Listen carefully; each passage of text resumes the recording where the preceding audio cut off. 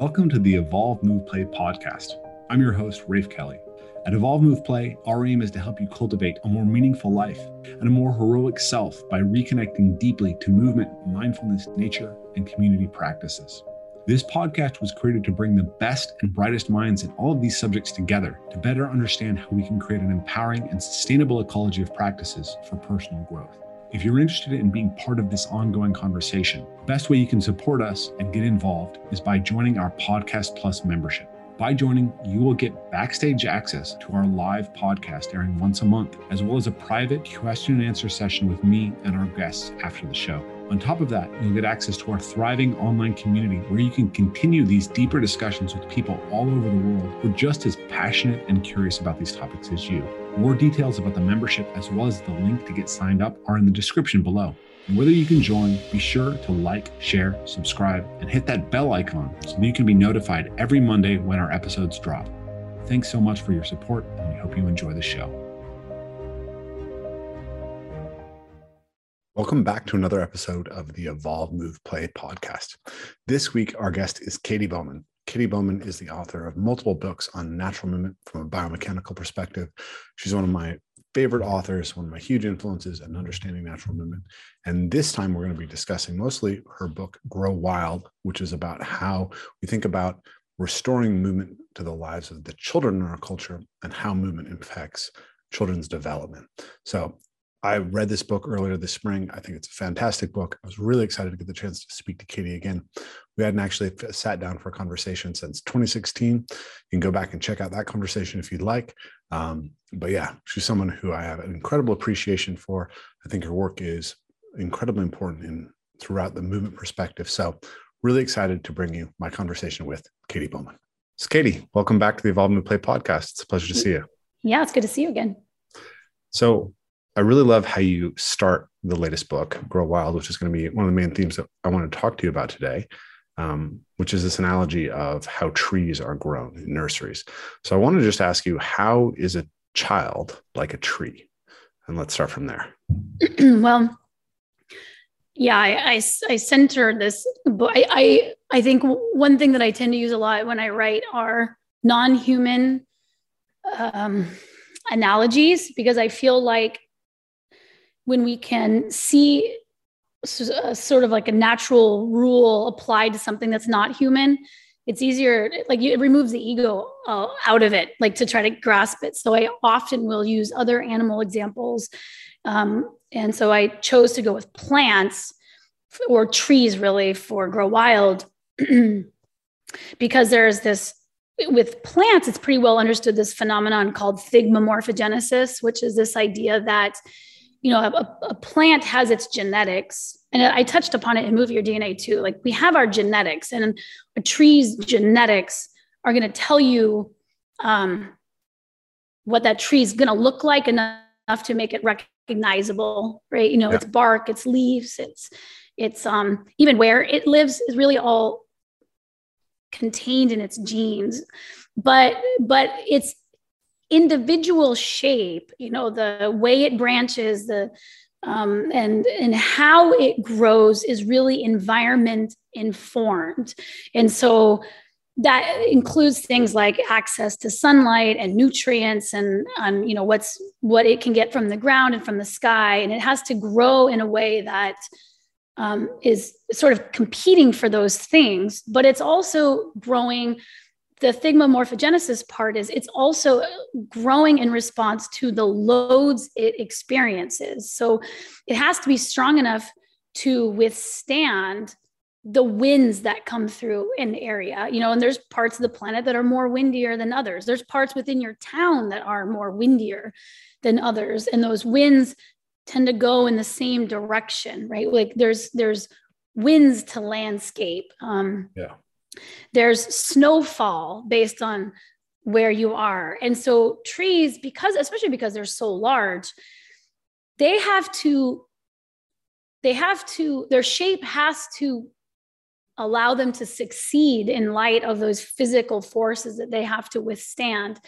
And so even the way that their roots will grow, it's to anchor the tree. The way that the trees will branch is to make it successful to bear the weight of snow or other animals.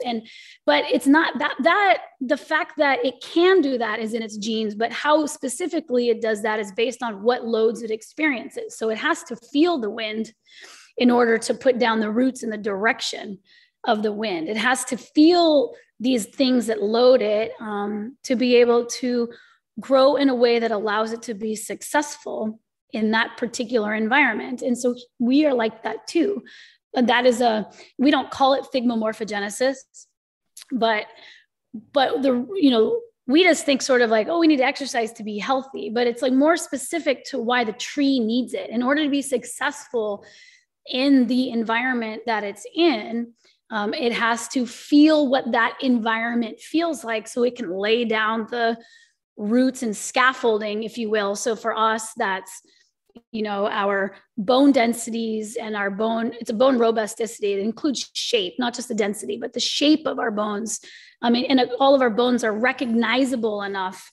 Like we know what's a rib and what's a thigh, but its actual specific geometry is based on how we were moving as we were growing up. What our active positioning or inactive positioning looked like. And so when you grow plants, and I to stay on with trees, like when you grow trees in a greenhouse, the greenhouse really is trying to isolate, or what is it trying to do? It's trying to remove a lot of the external things that are damaging to trees, cold, bugs, like you can control it.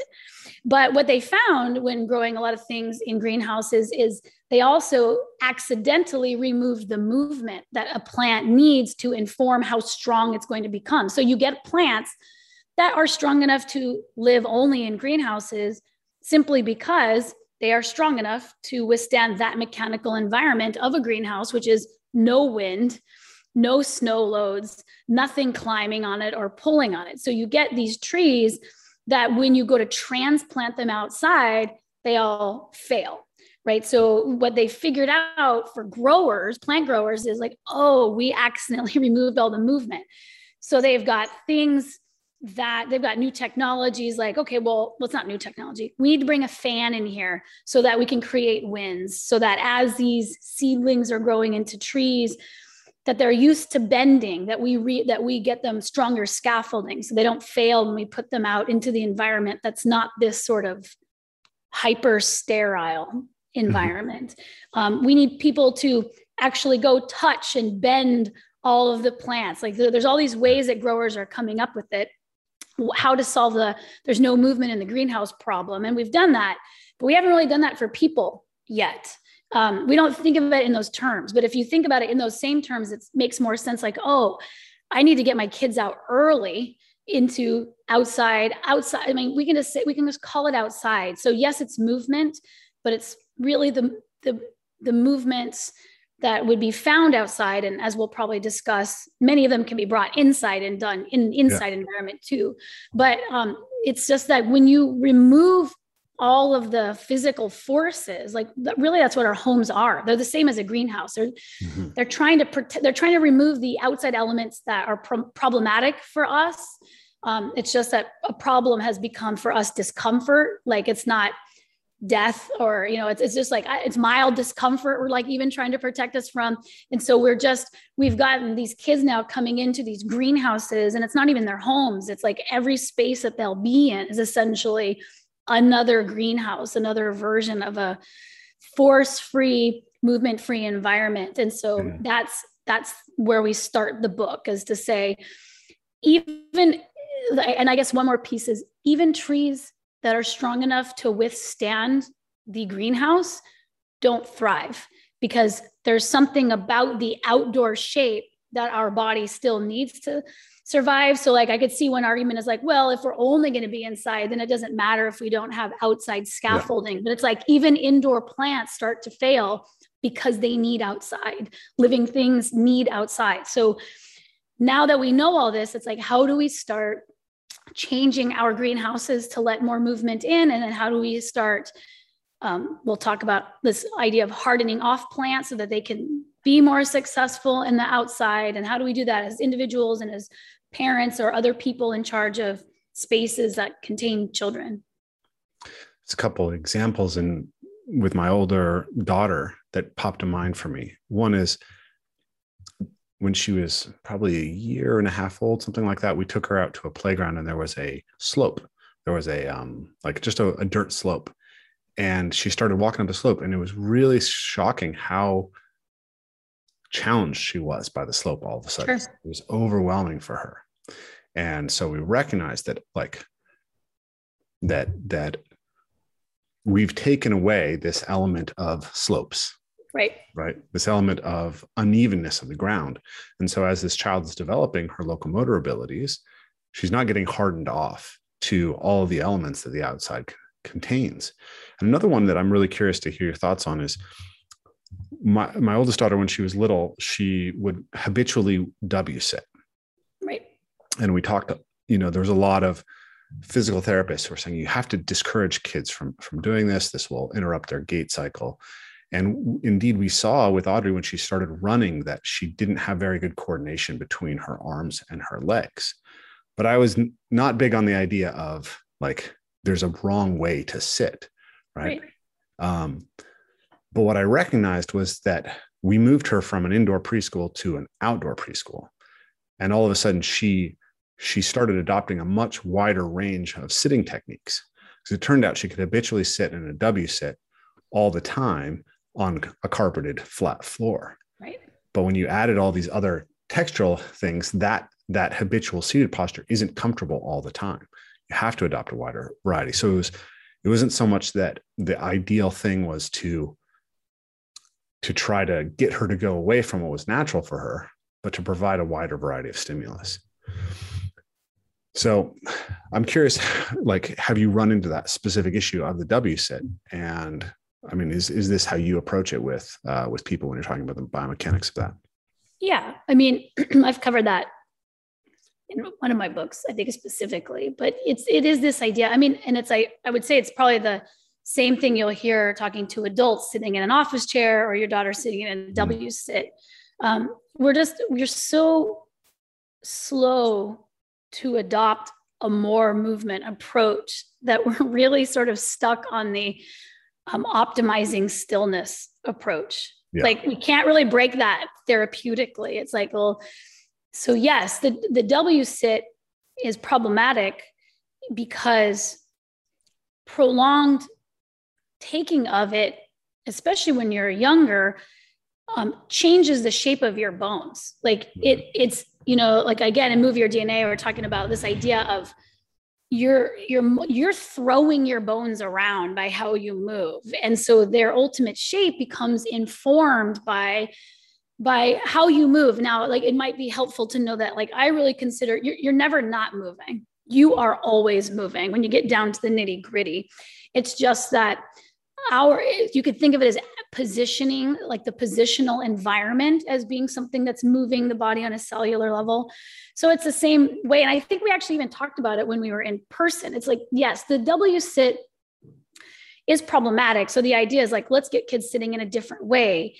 But it's also like we have different natural resting positions to us, but they only become, I'm going to make up a word, hypervolumic, like too much, like too much of something when the environment doesn't naturally promote any sort of change of it. So yeah, you're going to see like, as you are, one, just walking more because you're moving from environment to environment, or two, having to take rest on not always a carpet or something smooth and comfortable, you're going to see that it gets naturally, that your shape transitions naturally because you're just done with that shape for right now. And so it's like, it is this idea of like moving more or modifying the environment to not make a single position so comfortable on our bodies, because really, I don't think that any position is problematic.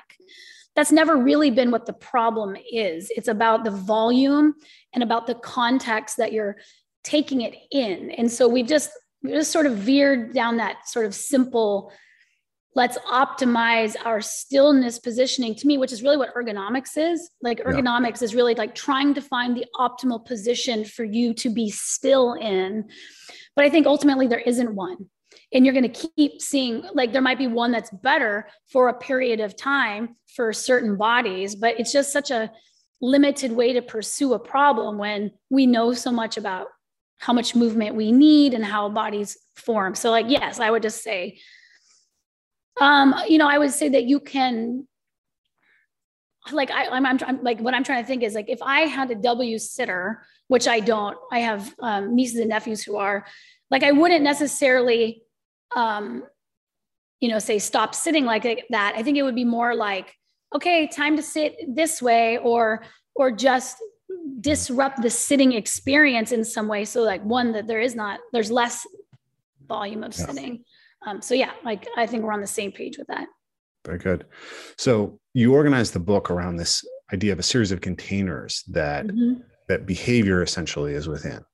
And, one of the containers we were just sort of touching on is the container of the home and the home space, and how that can encourage movement or discourage movement. So why don't we stay on that theme for a little bit and just talk about how the homes that we currently have in our culture are kind of set up to optimize stillness and to remove as much kind of potential for movement as possible, and why we might want to move away from that. And I think they're not set up to optimize stillness. The stillness is a side effect of how they're set up, which is to optimize comfort. Yeah. Right. Because I don't think any of us are really thinking we should set up this house so we don't have to move. So I want to just change the way it's framed, simply because you will probably be a lot more used to, in your head, cycling through what would be more comfortable or easier on your body. It's not necessarily seeking out how to move less. That's just the unforeseen consequence, just the natural byproduct of comfort, because movement is, it's like, again, this would be like a definition. It's not, I don't think our body sees it as discomfort. Our body sees it as not being able to conserve energy. I think ultimately how your body is choosing to organize it has to do with how little energy can I expend. And so expending energy feels uncomfortable because you're working against your natural program to conserve it. And so I think that that's sort of the background programming that is also paradoxically in our DNA that's working against us.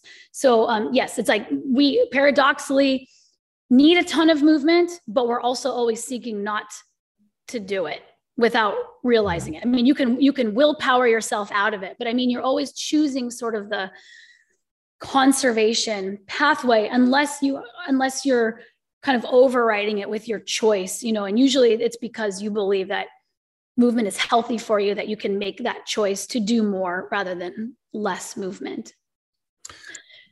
Yeah. So I think this is interesting to dig into, because I think I would lean to thinking that our houses are actually designed in some sense to optimize stillness, that it's not just about comfort and seeking to avoid energy. Because I read your book this spring, and, we've been doing this for years, but after reading the book, it kind of reminded me, like, okay, let's really lean into this. And we just moved to this new house. We have a beautiful yard. So we started having all our meals outside. Mm-hmm. And one of the things that happened was that our kids would immediately get up from eating and start climbing things around the yard. Oh, right. Yeah. Right. So by changing the environment in which their behavior was happening, the same behavior started to invite the children into more movement. And so I've been very interested in ecological psychology recently. And, ecological psychology is basically about the idea that our behavior is very much conditioned by the ecology that we're within, right? What is afforded to us. So when we design a space that affords movement, people will intrinsically be attracted to moving. When we design a space that affords entertainment through screens or entertainment through other things, that actually changes the incentive structures around behavior. So I think obviously we do have a desire to limit our energy exposure, but we also have intrinsic movement drives, right? Like if you sit people in a chair for a long time, they're going to start moving their arms. They're going to feel that sense of stagnation. But if you make it very soft and very soft environment and something that's very compelling for them to be paying attention to, then they can forget the need of that body to move. And like, I find myself just as somebody who's working on my computer in my office with my kids in the next room, like we designed our living room basically as a play space for them, but they'll invade my office to play. I'm like, I don't want you to play in here because it's too disruptive for me. And I understand that as adults, a lot of times we're trying to manage the disruption that children's play involves. And so it seems to me that part of the design of the house is actually to like, and so many people are just trying to keep their kids from getting in their hair, is what it feels like to me. So I'm curious for your thoughts on that. Well, I mean, I don't think that's different than what I was saying. Like, I don't think that you and I are necessarily saying opposite things. But again, I would say that what is a disruption when your children get in your hair? Like what does that mean? Or what is it? I would, without realizing it, I think that we are seeking the byproduct of ease, even in the sense of parenting ease, stillness, less of my attention to go to you. So like a lot of the things that we do are to minimize simply even the interaction, because the interaction takes you away. One, you have to put your energy over here, and maybe you choose to put it in, you're choosing to put it in other places. And it's not to say that the place that you're choosing to put it in isn't an important one for like the survival of your entire families, but it's just to realize, to really tune into how so much of what we're doing. And so comfort, like I would even expand it besides padding, the idea of cushioned everything, less of you overall, less movement, less attention, less having to deal with injury, less having to deal with noise, just less. Like we're creating it so as to minimize how much of us like really has to show up to and be involved in what's going on. And when it comes to kids, I mean, I do think that a lot of the rules that we have around rules, house rules for movement, house rules for quiet, a lot of that I think is informed culturally. I mean, the culture, like you talked about containers, I chose culture, and I know you have anthropology, like your anthropologist background. So you could probably really relate to why I chose to do that, because a lot of it is culturally informed, because we have to participate still in a society that has certain expectations for how children are and how they move. And we really perceive kids that are moving around a lot as problematic children, and thus having parents that are potentially problematic in the fact that they didn't do this thing right because they're not matriculating well into, society or whatever. So I do think that we need to look around and be like, wow, a lot of our just simply at home time has been made to be more sedentary. And, again, we're not only talking about like running and bouncing off the walls, but simply just not sitting still, doing very little. Like this idea, like you can have movement while someone else is still being productive. Like kids can be on a computer doing school and still be moving more than they are right now. Like the idea that you have to remove all movement in order for them to execute these operations that we're saying that they need to do to fit into the household or their larger community or their larger culture. Like even those don't have to be as sedentary as they are. There's a lot of wiggle room for movement, so to speak. Yeah. There's a lot of space that we could be making improvements and still not even be pushing up against the culture yet. Yeah. Obviously, as an anthropology background and as a kid who was diagnosed with ADHD and taken out of the school system, I definitely, and also parkour, right? Like one of the big realizations we had early on with parkour was how much, the culture is telling you not to move. Sure. Right. We see signs all over the place. Don't run, don't jump, don't climb, don't roughhouse. In England, you see signs all over saying no ball sports. You'll see signs saying no parkour. So I have the sense that that our culture is very anti-movement. And as we were talking, this is something that occurs to me quite a bit. But like the reason I don't want to be disrupted by my kids during the workday is because I'm trying to work, right? Yeah. So want to be able to focus so that I can get my work done. And I mean, I'm passionate about my work, whatever the financial outcome of the work is. It's still important to me. But one of the things that I've thought about in relationship to our current system, and I like capitalism a lot in a variety of ways, but it tends to move us towards specialization, right? If you have a comparative advantage, comparative advantage in any one activity, you want to spend as much time on that as possible. And that's how the economy grows and the production of capital as much as possible. So if I can give my children to someone who has a comparative advantage in childcare so that I can leverage my one comparative advantage, then there's more money created in the economy. But I think this is deeply dehumanizing, right? And I feel like I'm struggling to articulate what was in my head there, but to me, it comes back to an idea that I've heard you say as well, which is that I kind of look at natural movement as a sort of human permaculture.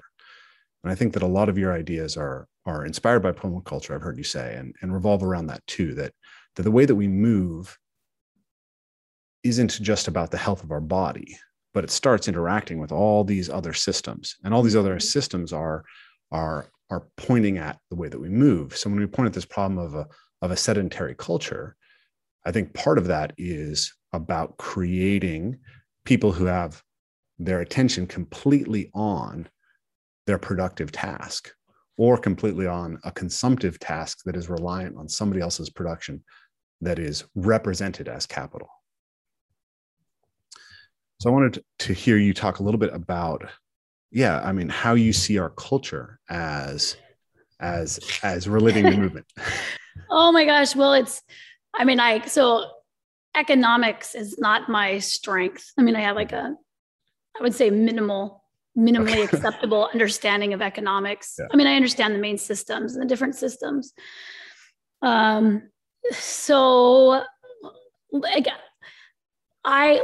think when I hear people talk, I think in terms of shapes, pictures, containers. Like that's why I organized the book the way I did, because that's how I see that. I mean, that's how I think. It's like about what is sitting inside of everything else.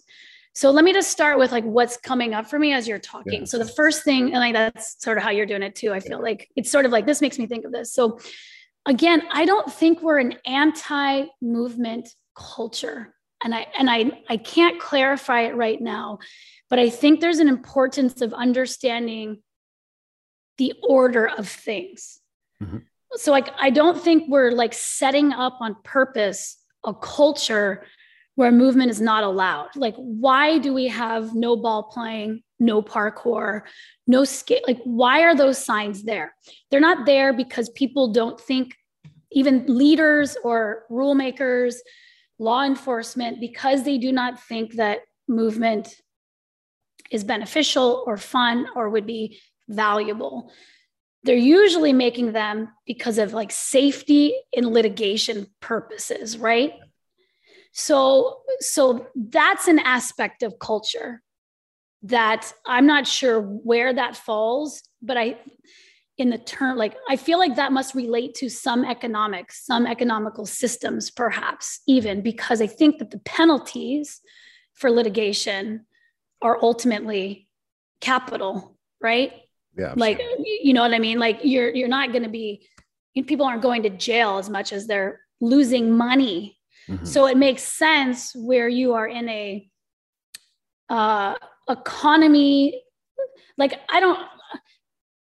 I'm just trying to think of can economies ever be dehumanized? I just think that there are economies that might not be as sustainable. And then you're actually watching me, my wheels are turning right now. And this is how I feel when I go into a class. I'm going to fail this quiz, or at least I'm going to get a C-. So yeah. So anyone who has criticisms, you can just send me things I should read. But I think that they're all humanized because we've created them. We're trying to create a system that serves as many people as possible and allows as many people as possible to be successful. I mean, I think that's what economies are sort of for. Like they're human, like I mean, there's different, I'm sure there's different, I'm most familiar with traditional economies and how those would work. And so like, this is different, but it's this idea that I think we are, and I think of like terms of biology, it's like we're selecting what benefits the economical system rather than what benefits the humans that drive the economical system. Yes. So like when I choose to select for sedentarism, then I can get an economical system that has the advantage, but sort of over the people. And the reason I'm saying it's not sustainable is because the people are the ones sort of driving that economical system. So and I just got done writing a paper where what I'm really trying to say is economically, this global population that is currently sedentary, as a byproduct to progress, like as a byproduct to actually forward thinking, progress, development, better economies, what we're seeing is a huge rise in expense and strain on a medical care system, because why we selected for sedentarism, and it seemed to like make the economy like where everyone could focus, like give your kids to the person who's really good at kids and you do the thing that's really good at making money. And then like, this will all work out perfectly. Is what we're seeing is the growth of the sedentary masses around the globe. And that is very expensive. Mm-hmm. And so you can only really evaluate a system when you look at all the parts, like the ecology of it. So one of the side effects of like industrialization and the successes that it has brought is it simultaneously has, I'm going to say accidentally, because yes, you sitting in a chair and having everything removed from you so you can work, I don't think you really went through a list of what pros and cons of what that would cost. Like no one's really doing that. You're not actually making an informed choice about it. It's just how the world is. So you end up with like this growing backlog of people not moving. And so even economically, you got to consider that to say like, well, how is the economic system doing overall, given this ever rising increase of cost to deal with this massive side effect to these other positive things. And so, like that's like, again, this is not an economy class. This is just how I tend to see it. Like I see it in shapes. Like I see some things floating and growing and improving. Like I can see the improvements. I can see the improvements that we have made for humanity. I can see that. And at the same time, I can see this other problem getting bigger and stronger and more complex. And so it's like, okay, well then what we need is to figure out how to replace the movements. Like there's plenty of movements to add back in that don't disrupt the benefits that we have also managed to create. Like I'm not a big fan of throwing the baby out with the bathwater. Yeah. So absolutely. I'm not saying that this is I don't think that this is a problem inherent of a system. I think that this is a side effect of a system where the pros and cons were not weighed very well and adjustments weren't made for things like everybody has to be still. Okay, that's not going to work. Now what do we do? Yeah, I don't think that there's an evil cabal that installed a system knowing they would hurt people, right? Like Same. I tend to think that that people have largely chosen to default into these systems because they've given net benefit more than the other options that were available, right? But the system itself I see capitalism as kind of a system that it grows around this function of capital, and capital tends to deliver lots of things that grow capital tend to deliver a lot of benefits that we like, right? Affluence, lots of clothes, cheap clothing, nice houses. We live in a world where more people have clean water, clean food, shelter, warmth, electricity than ever have in human history. Like those are benefits of that system. It's just that there's these externalities that haven't been captured. And we sometimes forget that there's a difference between the output of the system, GDP, or, capital, and what we actually want to be concerned about, which is human well-being. And I think the system's failing to deliver it. And I think also there's I think we might be conflating or confusing, not us right now, but like in general, like an economic system with hyper consumption and the new emergence of, of technologies that have benefits, but also huge consequences in terms of like affecting people's brains and dopamine levels, where you're really, you're creating, like, that system shouldn't be mistaken for what has come out of it. Like, I like to try to keep everything separate again because of the baby bathwater thing. It's like, like you don't have to be pro an entire different system, but you can look at some of these tools and go, like, maybe like as a global community or as smaller communities, to make decisions on how to use what comes up. Like, like, how do we use these new technologies? Do we use them at all? Do we want them to go? Do we set limits? Like, we have no we have very little discussion about how new things affect our local or global economies. Like, we just accept them without a lot of discussion. And I don't think that things like that happened as frequently when citizens of a group got together to look at, like, I'm thinking of like Aristotle, like when politics used to be the group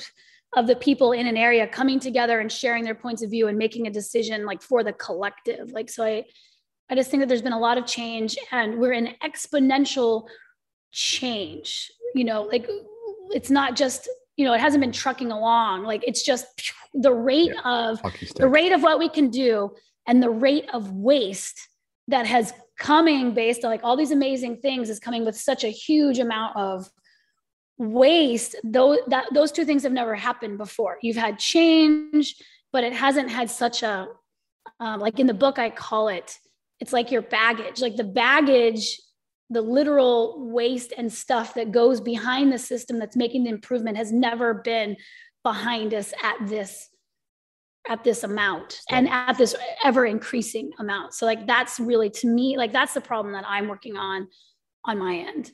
Yeah. I mean, not for the world, but like working on how to understand and like how to make own changes in my life and our community's life so that we're creating a sort of different system.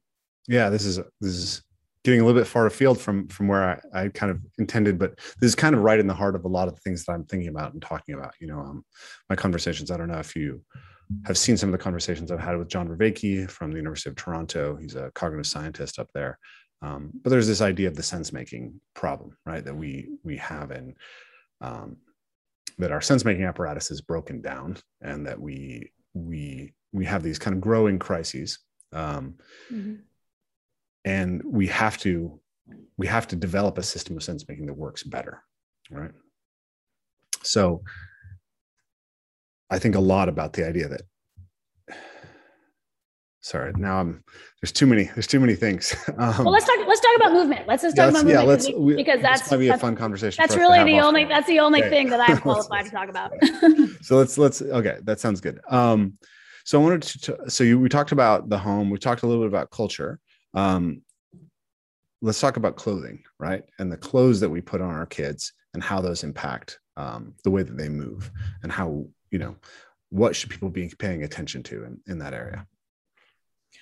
Just straight up how much you can move in the outfit that you put yourself in or put your kids in. So it's like, I think when we think of clothes, the idea is like, it has to visually express what you want it to express. It's adornment, and what you put on your body is, psychologically important to showcasing your authentic self.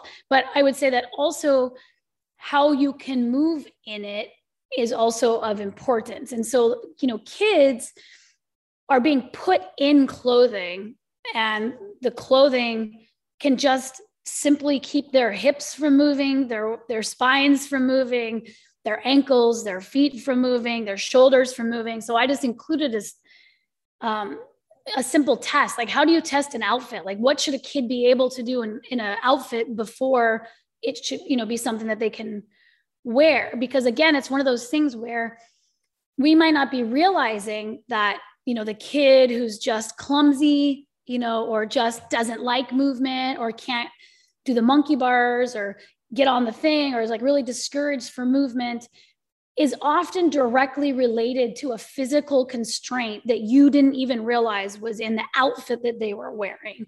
So again, that's just like another way how culture can promote sedentarism, because like we don't think about clothes are designed for like really the standing still body. I write about books on feet and shoes. Yeah, mannequin. But I mean, just even like just the, like you're making a material, like you're working with materials. It has to be able to bend and give at certain hinges. So just like to give a more concrete example, we took a hike this weekend with friends and we were talking about shoes, and there were some teenagers with us. And they're like, I can't make I just go through shoes. Like I'm wearing out a pair of shoes in 5 months, holes, everything. Yeah. And these are just, classic trainers or athletic shoes. And I was like, you have to understand that shoes are designed with the materials, the amounts, where the seams are, where the bending points are, based on really the average amount of movement that someone does. So you're not going to spend a lot of money. This is back to capitalism, I guess. Like you're not going to spend a lot of money adding mass to a shoe that doesn't require it. Like you're trying to make a shoe that looks good, but also can withstand certain movements. And so what does the average person do? Even if you're buying an exercise shoe, it's like 3 to 5 mile jog or walk 5 times a week. The motion's, straightforward, where they're ranchers. So they're constantly side cutting cattle and they blow out the side of their shoes. Shoes are not meant for that motion. Like clothing is not meant for movement. It's meant to be doing what humans in this culture do, which is sit down in it most of the time. So there are sporting clothes, but we don't call non-sporting clothes sitting clothes. We just call them clothes. So you have to realize that there are active clothes and there are inactive clothes. And for many people, most of what they put their kids in and themselves are inactive clothes. You don't even realize it because we just label it for the active, not the inactive.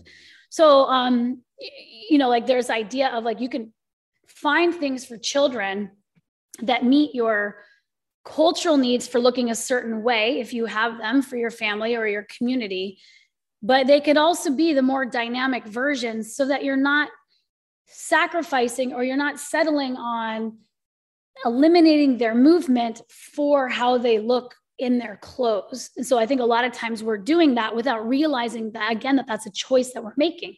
They're just clothes. It's really hard to see when you're in that sedentary culture that your clothes are part of the sedentary scaffolding, not on purpose, but it's just sort of how the industry came to be. And so, yeah, so luckily there's more active clothes that are coming out, and there are active clothes for kids, but you just have to know, how would I evaluate we're in Seattle, we're in the Pacific Northwest, and the number of kids I see in heavy rain boots, they can't balance, they can't walk, they can go and stay dry in a puddle, but that's about it. So when kids are like, I don't know why my kid wants to like stay out, like they won't stay out longer, they won't walk 4 miles with me. And it's like, well, they might just be hurting. Like their gear might not be right for the activity that you want to do because it wasn't designed for that. So in the book, you talk about your daughter's desire to adorn herself and the clothes that she chose. And this is something that's come up with my kids as well. And they love rain boots, right? Mm-hmm. And I'm always like, I want you to have a thing that allows your feet to move. And both my girls want to wear high heels occasionally. And my oldest daughter likes to wear things that are long and frilly and it's like, we're going out to run around in the woods. You're gonna get caught on something. Yeah. You're gonna rip something. So how have you found success in, with your own children and the people you've worked with in kind of negotiating that desire for adornment and to, look a certain way as the culture sort of portrays, with the need to be functional? Well, I guess just lots of discussion. So they live in my house and they know what I do for a living. They understand the importance of their body moving. Like I regularly have like, show me what you can do that outfit. Can you climb? Can you reach? And as long as I can do the motions, like I'm fine. One trick that we a lot of times do is layer. So if someone wants to wear something extra long or extra bulky, I'm like, that's great. Why don't you put something underneath? So if you want to ditch that halfway through our 8-mile hike through the forest, you can. And they just, I find that sort of like the W sitting, by putting them in a lot of situations in what they were doing to see how that didn't work out, I can call on that experience. Like, did that dress or that pair of shoes work on the last thing we did? No. What would you have been better? Okay, well, why don't you grab that? We'll throw it in our backpack. Or, so I let them just through experiencing all the different things we do in clothes and make sure we do those regularly, that they learn how to dress themselves. And then also, like the more creative thing is, okay, we need something frilly, and it's not even frilly. And it's not only my daughter. Like I got a kid who likes cloaks and like big, and like big costume. Like they like a lot of costumes, and frankly, who doesn't want to wear a cloak like through a forest? Like they want that. So it's just, you just learn, like, how heavy is that?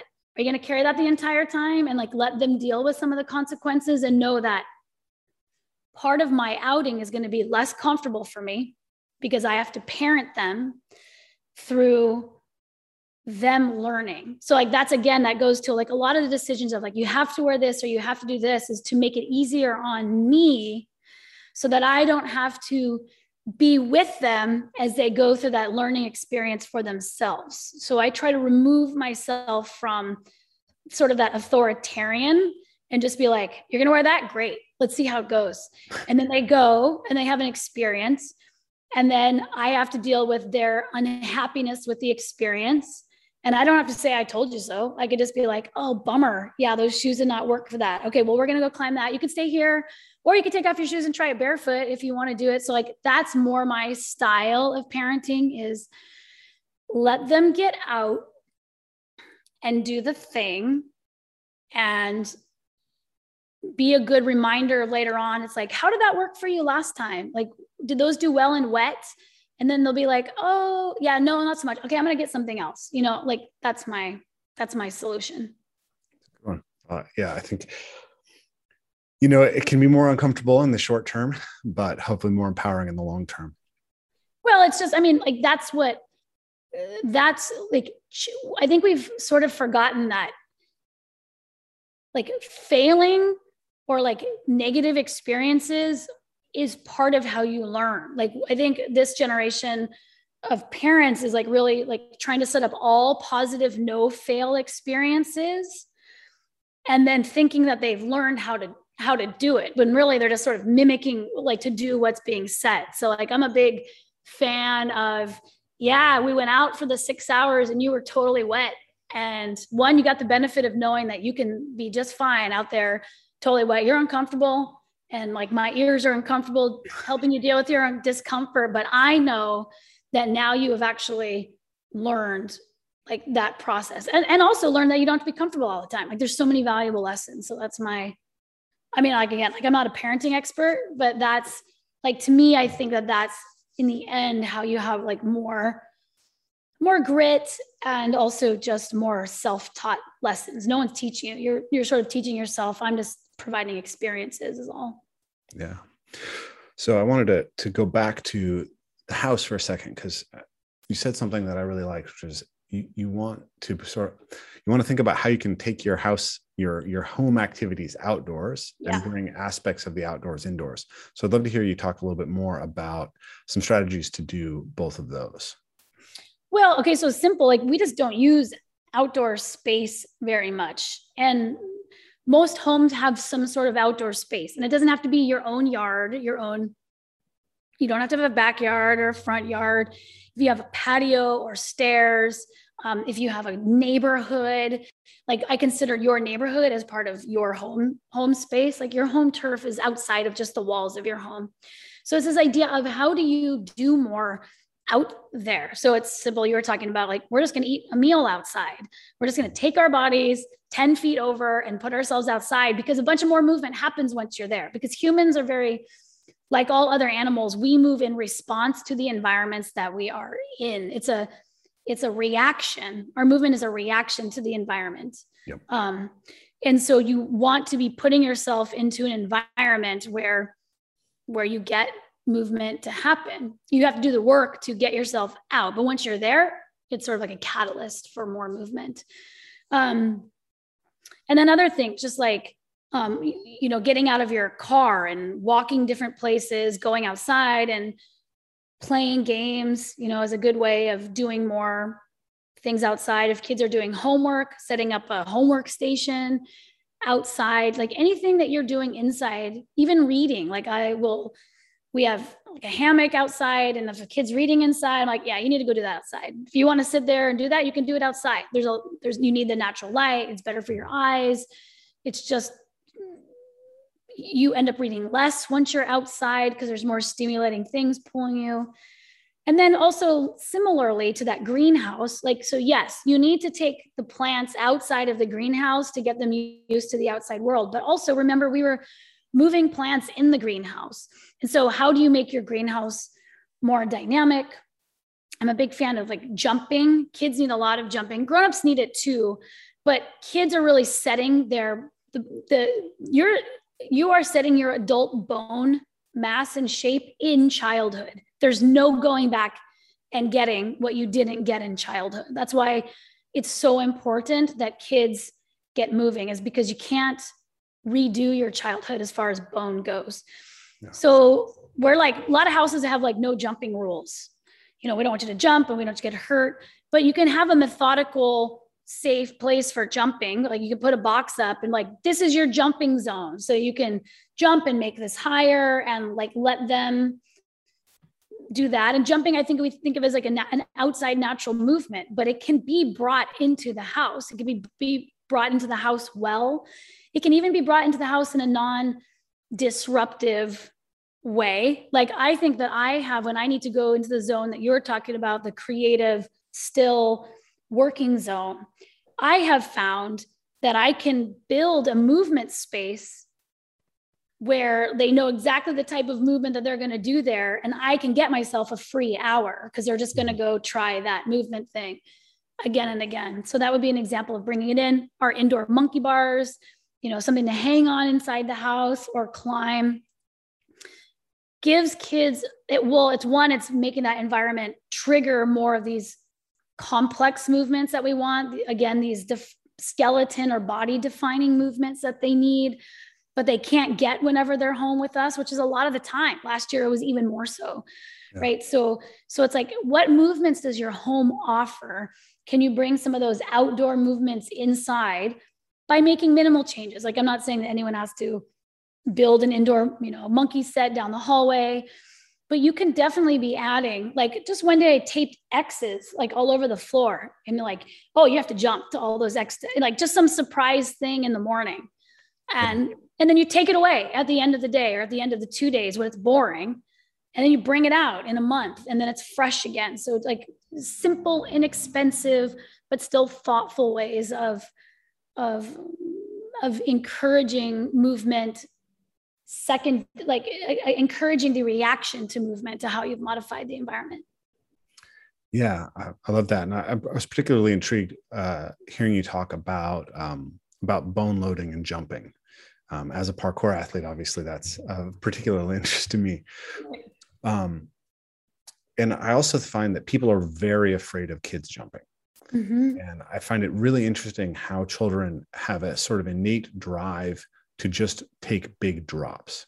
And this is, it's just, like coming up in the parkour community, we were starting to, we all started jumping off things and getting knee injuries. Right. And then it was like, well, is taking drops safe? Like, oh, we should be strength training.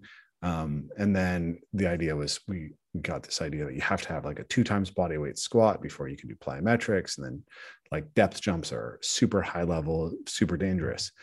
And then watching little like 3-year-olds just like climb up on top of something well above their height and just taking the drop. Yeah. And seeing that they have this inherent drive to do it. And I've seen it over and over again. I mean, it's happened in our own household. Like the kids were jumping off of their bed and my wife was like, no, stop. And I came up there and was like, well, no, I think they're okay. Like, go ahead. You can like, show me how you do that. Or let's do this slightly lower jump. Show me if you can do that safely. Then you can go to the next jump that you will want to do. And so I think that that's such an important message, that it's actually necessary for the child to do that. And I look at the parkour community and some of the kids now who started when they were 8 years old and who are now 17 years old, and they can drop 20 feet and land on their legs and bounce up and be fine. And I think we don't recognize how much we're taking away when we prevent kids from exploring that. And just how robust a human can become given the right inputs. Well, and I think a lot of what I do, outside of Grow Wild, is just teaching about like how movement works, just the general principles of movement. Because I think once you get them, you're like, this makes so much more sense. Like I can figure out how to move through the world now. But I do think that one thing that's underappreciated with people is that for many people coming to movement in their 20s and 30s is they're often coming to movement on a sedentary body. And the difference that is physiologically than coming to movement when a body has always moved, that the structures, the tissues are different. Yeah. So it's just that. I mean, like, that's really why I wrote Grow Wild. It's like people need to understand what kids need, because I think, a lot of the movement community is like, what do I do with people who are 40? And it's like, well, it depends. Were they always movers? Are they new to movement? Because it's hard to take a bunch of bodies that have never moved before and then, they see this thing that they want to do that's amazing and challenging, and they do it and they're injured. And you create a cycle where whether you meant to do it or not, the side effect is people start seeing exercise or movement, especially, some of the more challenging movements, they see them as injury making. Like it just gets put into like, you can't wear minimal shoes. Those are injury making. And it's like, well, there needs to be, we haven't hardened our bodies off. Like we went from the greenhouse, and you have to keep in mind that we are a full grown tree in a greenhouse.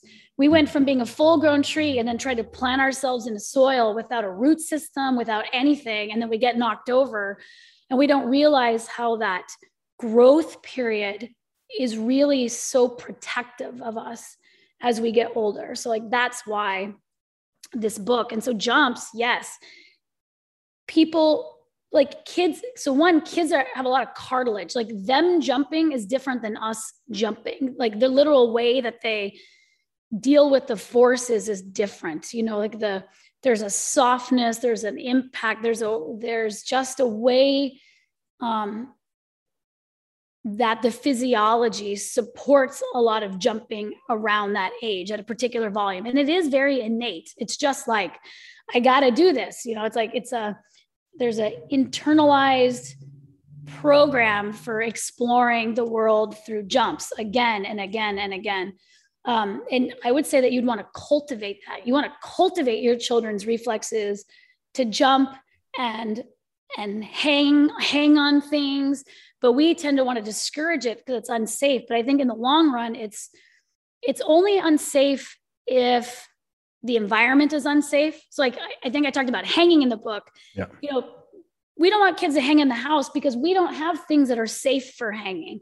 Yeah. They're climbing up, they're on the handlebar of the oven and it rips off and they fall. Like we went to a hotel when my daughter was really young, and she climbed up on something and pulled the whole thing over in the bathroom, some glass metal rack. Like they don't have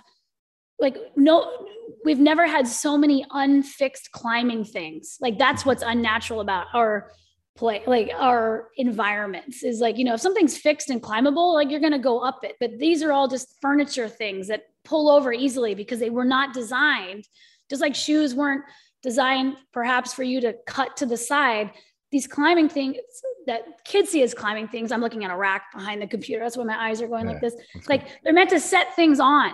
They never thought like everyone would know better than to pull it towards you because it has no resistance to that type of movement. So like, that's why jumping and you can scale them. I have a great video of my daughter who's always been very tenacious in trying to learn something until she's got it. Like she just hammers at it till it's done, trying to learn a jump. And like, she like got up on something and she went to the edge and looked and she like jumped off. And like, she just came and she just did it again and again and again until she could figure out how to land with her knees. And it's like literacy. It's just the same thing. Like they are trying to learn how to read the world and read it with their whole body, not just their eyes. I think we're like thinking like we're supposed to be reading the world with our eyes and seeing everything. It's like, you got to read it with your knees and you have to read it with your hips and you have to read it with your bones. You have to read it with your feet. Your hands have to read it. Like you have to be able to read it with your shoulder so that when I look out, I know what body sentences I can make in an environment, right? Like that comes with fluency of just knowing, that I can tell by that deadness of that branch that it won't hold me. But a lot of kids who are not fluent in movement go outside and they still have that drive, but maybe they weren't allowed that developmental period in it. And they don't necessarily know how to safely read the environment, and then they get hurt. And it sort of reinforces the message of, see, movement's not safe. Every time I never let my kid out to move because every time I do, they get hurt, So it's like, well, there's a volume thing again. You have to know how to land a jump. Like we'll go places and our kids will be flying off tall things. Some other kid will see it and want to go try it because they're a kid. They're 10, they're 8, they're 7. I should be able to do this. It's possible. Like kids' minds just sort of are very peer driven of like, I can do that because they did that. But they didn't have 7 other years. They never went through the stepwise strengthening of their joints. And then I will intervene. I'll be like, let's start with something like you. Let's start with something low. Like show me what you can do on something low. How's that feel on your knees? They don't know how to use their hands. They don't know how to land with their weight in a way that doesn't push them forward to their face. They could get those skills on something small and then they can do it. So it's the same thing. We need primers. This is like, I was hoping Grow Wild would be a movement primer for families where they could figure out how to build up to robust movement. That's a beautiful idea. This reminds me of another subject that I wanted to get into with you, which is the last time we talked about this idea of like, what would be a required daily amount of different movement things? Oh, I don't know. and that was your answer then. And it's a good answer, right? It's great. I'm consistent. Yeah. But since then you've introduced this activity tracker, right? Yes. And I thought that'd be a great subject for us to discuss a little bit, because I think it's a great way for people to look at, even if we don't know how often you need to be in hip extension or, thighs back, we can recognize what it looks like within the ecology of our overall behavior and start to compare it to what the lifestyle we might want to lead or might look like a natural movement would look like. So talk a little bit about this activity tracker that you designed and how people might utilize it. I'm so happy. I don't know if you can see it on my face, but I'm so happy because that activity tracker is really important. Yeah. I think it's a really important step to going like, oh, there is like if you're looking at movement, like food, like nutrition, it's like, what would I be looking for as what are separate nutrients? Like right now, our nutrients are cardio, strength, and flexibility. And like, that's not really what I'm talking about. I'm talking about where are the cells moving in your body, for one, right? Like there's a lot of different levels at which you could evaluate this, but the activity tracker is like, okay, you can use this whether you have kids or not kids. Like you can do it for yourself. It doesn't matter. We are all doing, just with quotes around the word doing, every minute of the day, or you could say we're all moving. Well, I see as a biomechanist, we're all moving. But people living lives probably organized less by movement and more like, what are they doing? I'm working, I'm schooling, I'm commuting, I'm cleaning, you know, like you think more in terms of the activities that you're doing, which is fine. So then my question is, well, what are the activities of the day? So the activity tracker is a chart where you, down one side of it, write down the things that you do. Let's just say in a day, an average day, you can fill it in for a week if you wanted to. So you fill that in, and then across the top are, what are the movements that are utilized or created by each of those activities? And then you fill in the chart. So, and it's not only arms and legs, it's like bone loading. It's, I think in terms of like, people will say cardio, but I think in more of like, are you using your full range of motion of your heart and your lungs? So it can be really consistent with ranges of motion. Do most of your activities have your eyes on a screen? Okay, well then we know something about the muscles in your eyes and the ranges of motion that they're in. They're in a very limited range of motion. So you fill in this chart, and then when you're left, you see, like if this was a diet, you see sort of the holes or the nutrients that you're missing. And then it's like, okay, well, what activities would move you in the ways that you're not currently getting? And then one, can you add in those activities? Can you swap some of those activities for other activities that are kind of moving you in the same way as you're getting too much of, perhaps? Or the other way of using it is, because we're not all activity malleable. Like with kids and activities, you're usually as a parent choosing, oh, I really want my kid to go to this music lesson. Oh, I want my kids to play this sport. Oh, I want my kid to like learn chess, or they're spending this much time gaming. We think of kids and what they're doing in their free time as activities. But another way of looking at it would be, how can I take the activity that they're already doing and add more to it by just changing some element, moving it outside, bringing in other people. Like maybe you got a kid, like we have these friends who love playing street hockey. These kids were just playing pickup street hockey. Well, one of the parents of one of the kids is like, wow, you're really good at this. And like, we're going to sign you up for a team and like an official sport. So took their kids and put them in that direction. So then now the kids actually stopped enjoying the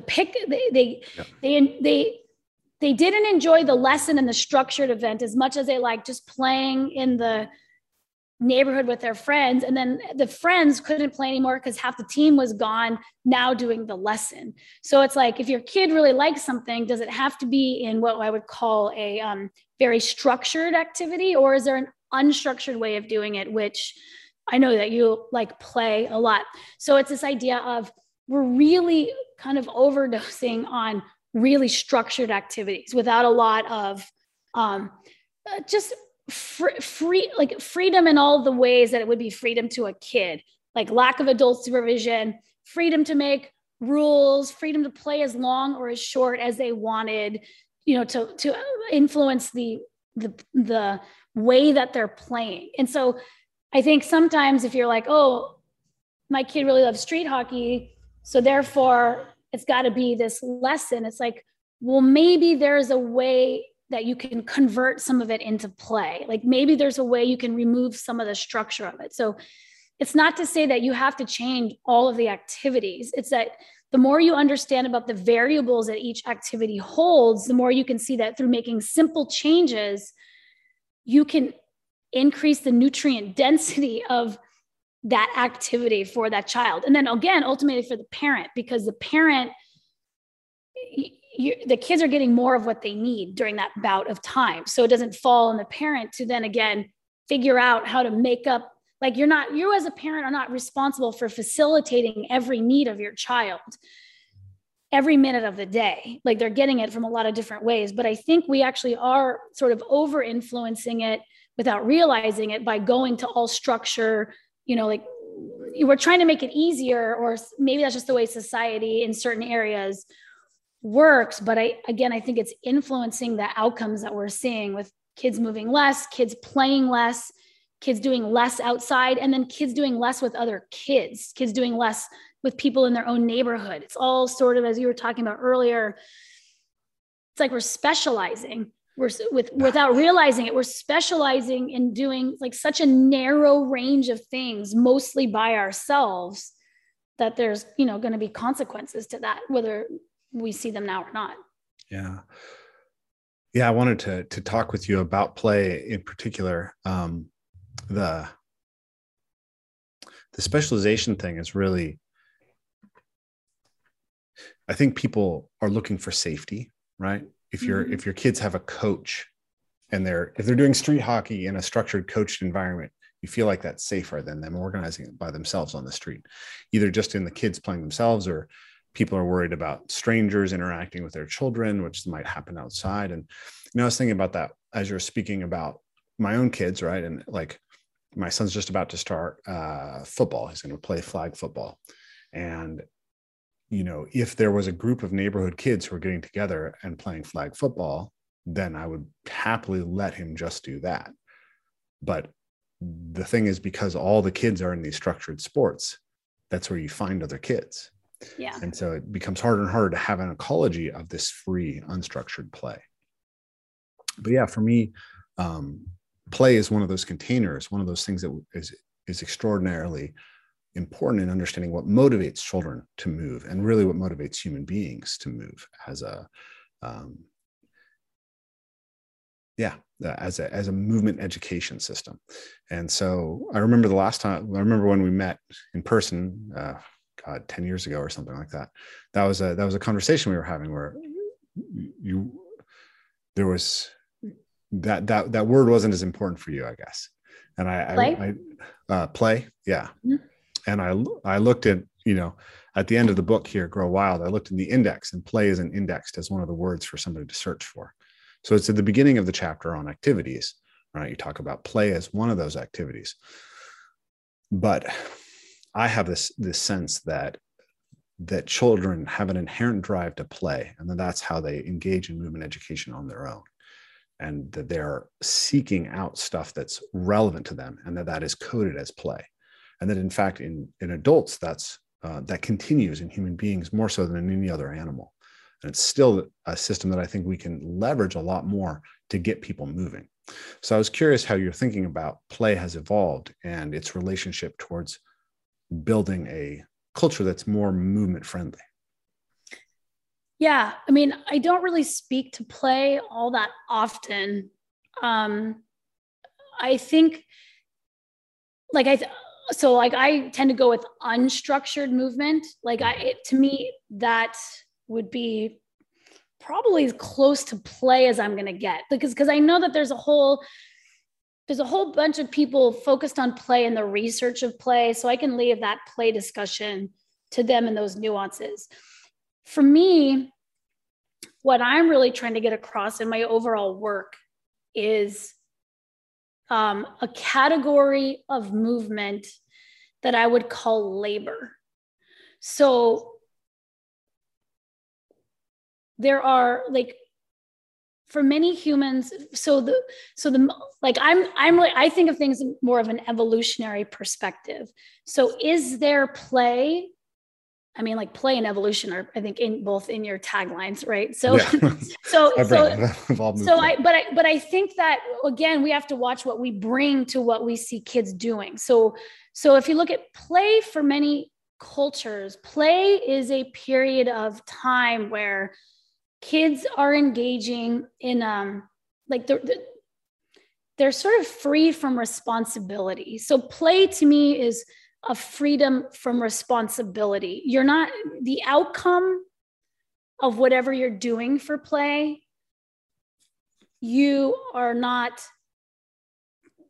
no one's depending on that, perhaps. Mm-hmm. But I see that we actually are dependent on what children, especially I'm thinking of traditional cultures, hunter-gatherer cultures, what we are collectively dependent on as a group of the outcome of those children's play is that they get the skills of what they're choosing to do for play that will go on to contribute to the overall group. And so the play of children in, let's say, like more traditional communities is the child version of what the grown-ups are doing. It's really specific, the types of play that's happening. Now, of course, that's what they're being exposed to do. But I would say, like, in that intact environment, you're learning how to fight. You're learning how to take the punch. Like, when I see my kids fighting, I'm like, I'm not worried about you guys fighting. You're just really trying to get your fighting muscles. Like, you're doing it when you're young and you don't hit hard and you're compassionate about the person you're with. And even when you're hitting, what I see is that skill sort of emerging of like understanding what physical conflict feels like, so that you're just aware of it and in a safe environment. You're learning about food and cooking and moving and all the things. So again, remember that my overall point is that the movements that we evolved with are the ones that we still require. Even though the context is different, we're still sort of dependent on those moves. But it is also, I don't focus on it so much, but it is also that survival still requires a lot of those human movements being done. We're just not the ones doing it. So you mentioned clothes, like we all love cheap, free clothes, but someone is still making clothes. There are still people who are making clothes. So for me, I wear clothes as a grown-up, but my child doesn't see clothing as any sort of skill set for them to learn. Play. We've removed making clothes as play. Now, I grew up with a grandmother who made all of our clothes and her children's clothes and all her own clothes. So we used to play sewing machine all the time, because playing sewing machine, playing food processing, playing grocery store, like those were systems that we were seeing. We were exposed to, but we were also exposed to the making of, right. So I think that play has sort of become focused on the like that kids should really be spending their time only in play, because kids have always sort of only been in play, but their play had a purpose that eventually had them contribute and had a skill set that included the things that they would need to be able to do. So I have made, like, for us, like I would still put in going out and picking apples as play. Now, when we're out picking apples, they're climbing trees and they're throwing apples at each other, and they're being generally disruptive and not really contributing to the overall gathering of apples. But you know what? They went out with us. They did carry stuff. They picked, they ate them. They filled their own bellies with apples, which is another hallmark of play, right? The kid is sort of meeting their own needs a little bit for the first time, but this adult still has to supplement that. So I think for me, that's really what I have chosen to focus on, is we could call it responsible play, or play where they are learning, they're dabbling in responsibilities in a playful, unstructured, responsibility-free way, but it ends up moving them in a way that not only got them the movement, but made them overall able to contribute to society in a way where more individuals are meeting more of their own needs, rather than looking to so many other people to meet their needs. So again, so to me, play has been used to mean other things besides the situation of it. It was really just the responsibility-free movement, unstructured part, which I appreciate and I think that children need. But for me, I've chosen to focus more on what the movements that I call labor, moving for the things that you need, but in a playful, responsibility-free way. But then again, with that caveat of saying, you actually are responsible for learning these skills. Like, we just don't, you're not responsible at the end of the day for what you produce, but you're responsible at the end of your juvenile period for being able to move to being a more capable adult. Yeah. I mean, I think that's pretty aligned in a lot of ways, right? Like my perspective is deeply evolutionary, right? And I can see that. So what's interesting to me about play in the problem of physical culture is that people are told they need to exercise, or move, and mostly they don't. And Right. it's because it's viewed as labor, it's viewed as drudgery. And the motivation system we tend to try to leverage is something like shame, right? You're going to look bad if you don't do You're this. lazy. Die, Yeah, right. But I see children have this intrinsic drive to move. And it's like that movement that's inherently enjoyable. That seems like this rich source of getting people to dig down into these things. And but I can see also that play as a drive can be hijacked, right? Gambling is play, right? I don't know. I don't know if I'd put play in gambling, but I think on a play related, or video games, right? It's a system of intrinsic motivation, and we can tap into that system. And you're talking about reward system, like you're talking about the brain pathway of reward. Well, there's specific reward associated with play. Like Jaak Panksepp was a neuroscientist who discovered specifically the neurocircuitry of reward around rough and tumble play in particular. Mm-hmm. I believe that when you're playing a video game and you feel rewarded for smashing somebody, right, or shooting somebody in a first-person shooter, that's what you're tapping into.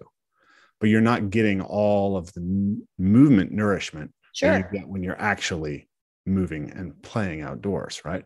And so we're trying to give people this evolutionary perspective and get people to play. But one of the roles of play is that it increases behavioral flexibility. So it's not just that you learn the skill, but you learn the capacity to learn skills. Mm-hmm. This is one of the reasons why I tend to think this is a really important aspect of the conversation around natural movement is how do we understand what that was? And when we look at hunter-foragers, the way that children play is basically just replicating the behavior of the adults, right? Mm-hmm. The little boys start shooting at bow and arrows, and they're shooting at lizards when they're 3 years old. And then when they're 12, they start shooting at deer. And by the time they're 15, 16, they're active contributors to the household. And often my understanding is in the language, there's often not even a distinction between adult work and children's play. No. And if we look at our society, you can see that that we continue to play hunter-forager things because they're intrinsically rewarding, right? People hunt and fish and gather because it's intrinsically rewarding.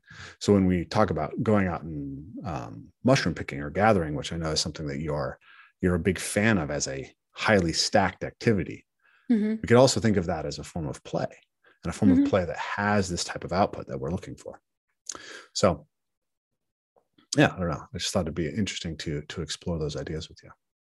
Well, I mean, I think, again, it's just it becomes about what's definition. And for me, when I go out and get mushrooms, it is play, because I can just buy mushrooms, or I can just buy a cheeseburger at McDonald's. Like so I think that a lot of our definitions about how things are and what things are, there's a bias that perhaps we're not seeing, is because they usually relate to the choice of being able to do that thing. It's not the activity itself. Sure. Because there's other people who are doing the exact same motion for mushrooms, but I don't know if it would qualify as play in that perspective, because it's not choice. It's not a chosen activity. It's a survival activity. Absolutely. That's something that I'm interested in as well, because I think that a lot of our perspective about what is play comes from not moving for what we need. And then, so like, I wouldn't put exercise and labor in the same category necessarily, because exercise is what is it called? It is a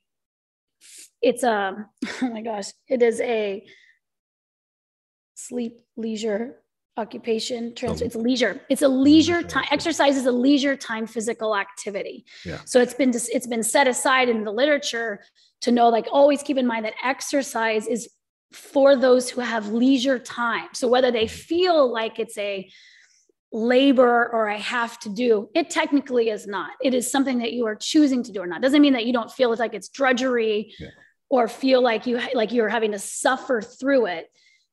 What makes that different than labor is the choice, the position that you are in overall.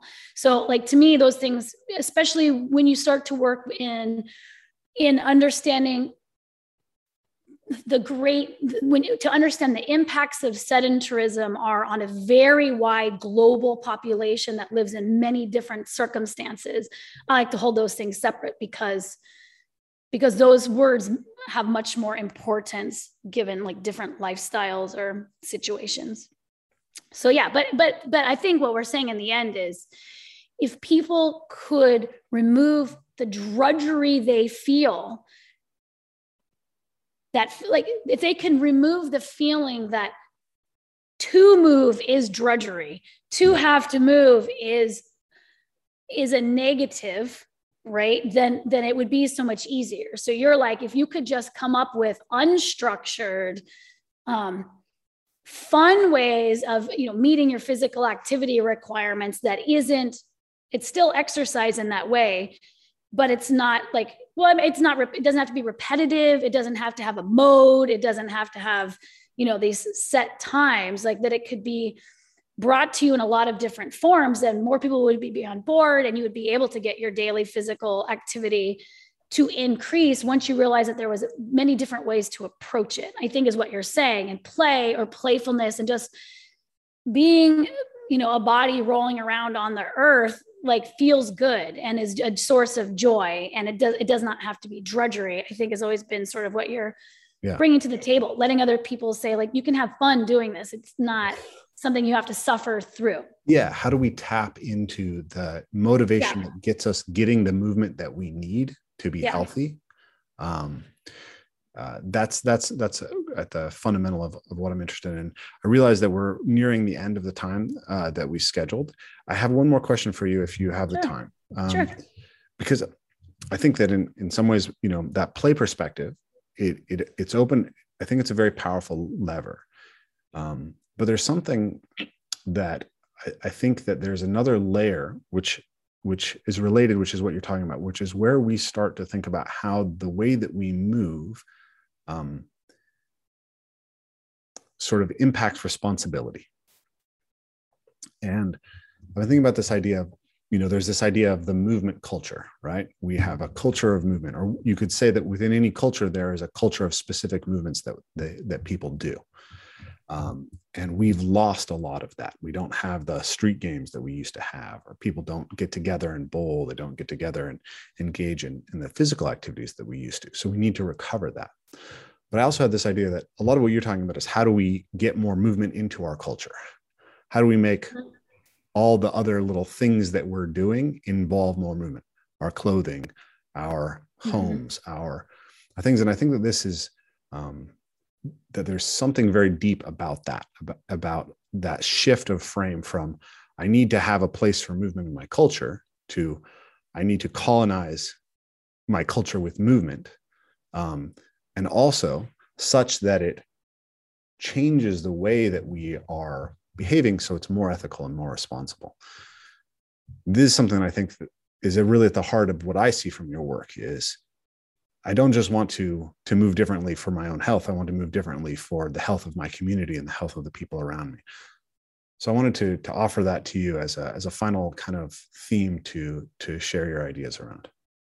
Well, and I think it's always important to remember that, again, that evolutionary background this is nothing new. This is really a restorative practice, right? So again, we were talking about a capitalistic economy. This is how a traditional economy works. A traditional economy only works when everyone's moving, right? Because you basically have to exchange labor for the thing that you're going to get that now you are going to share or trade with others. Like everyone is moving and no one's really specialized. There are certain smaller specialties. Maybe it's not that they're not specializing. It's just the level of specialization isn't equal then and now. Because I think one of the things that's also interesting about more traditional societies is the knowledge that's held by a group is pretty much the same for every person.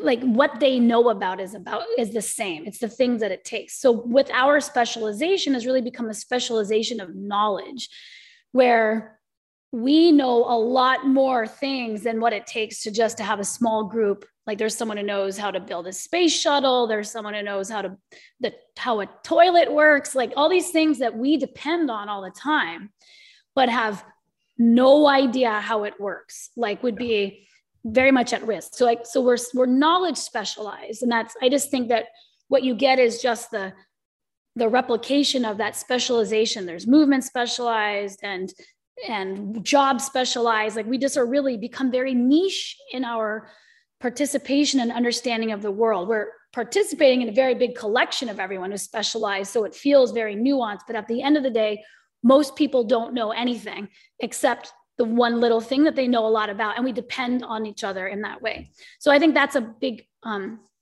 I speak to that for just 1 second, real quick? Sure. Because it's an important theme. And I think there's a really funny quote about that. We're moving faster and faster to a world where everybody knows, somebody knows everything about nothing, right? That's right. Yeah, that's an academic quote. Yes, like we're going to get to the point where we know everything about nothing.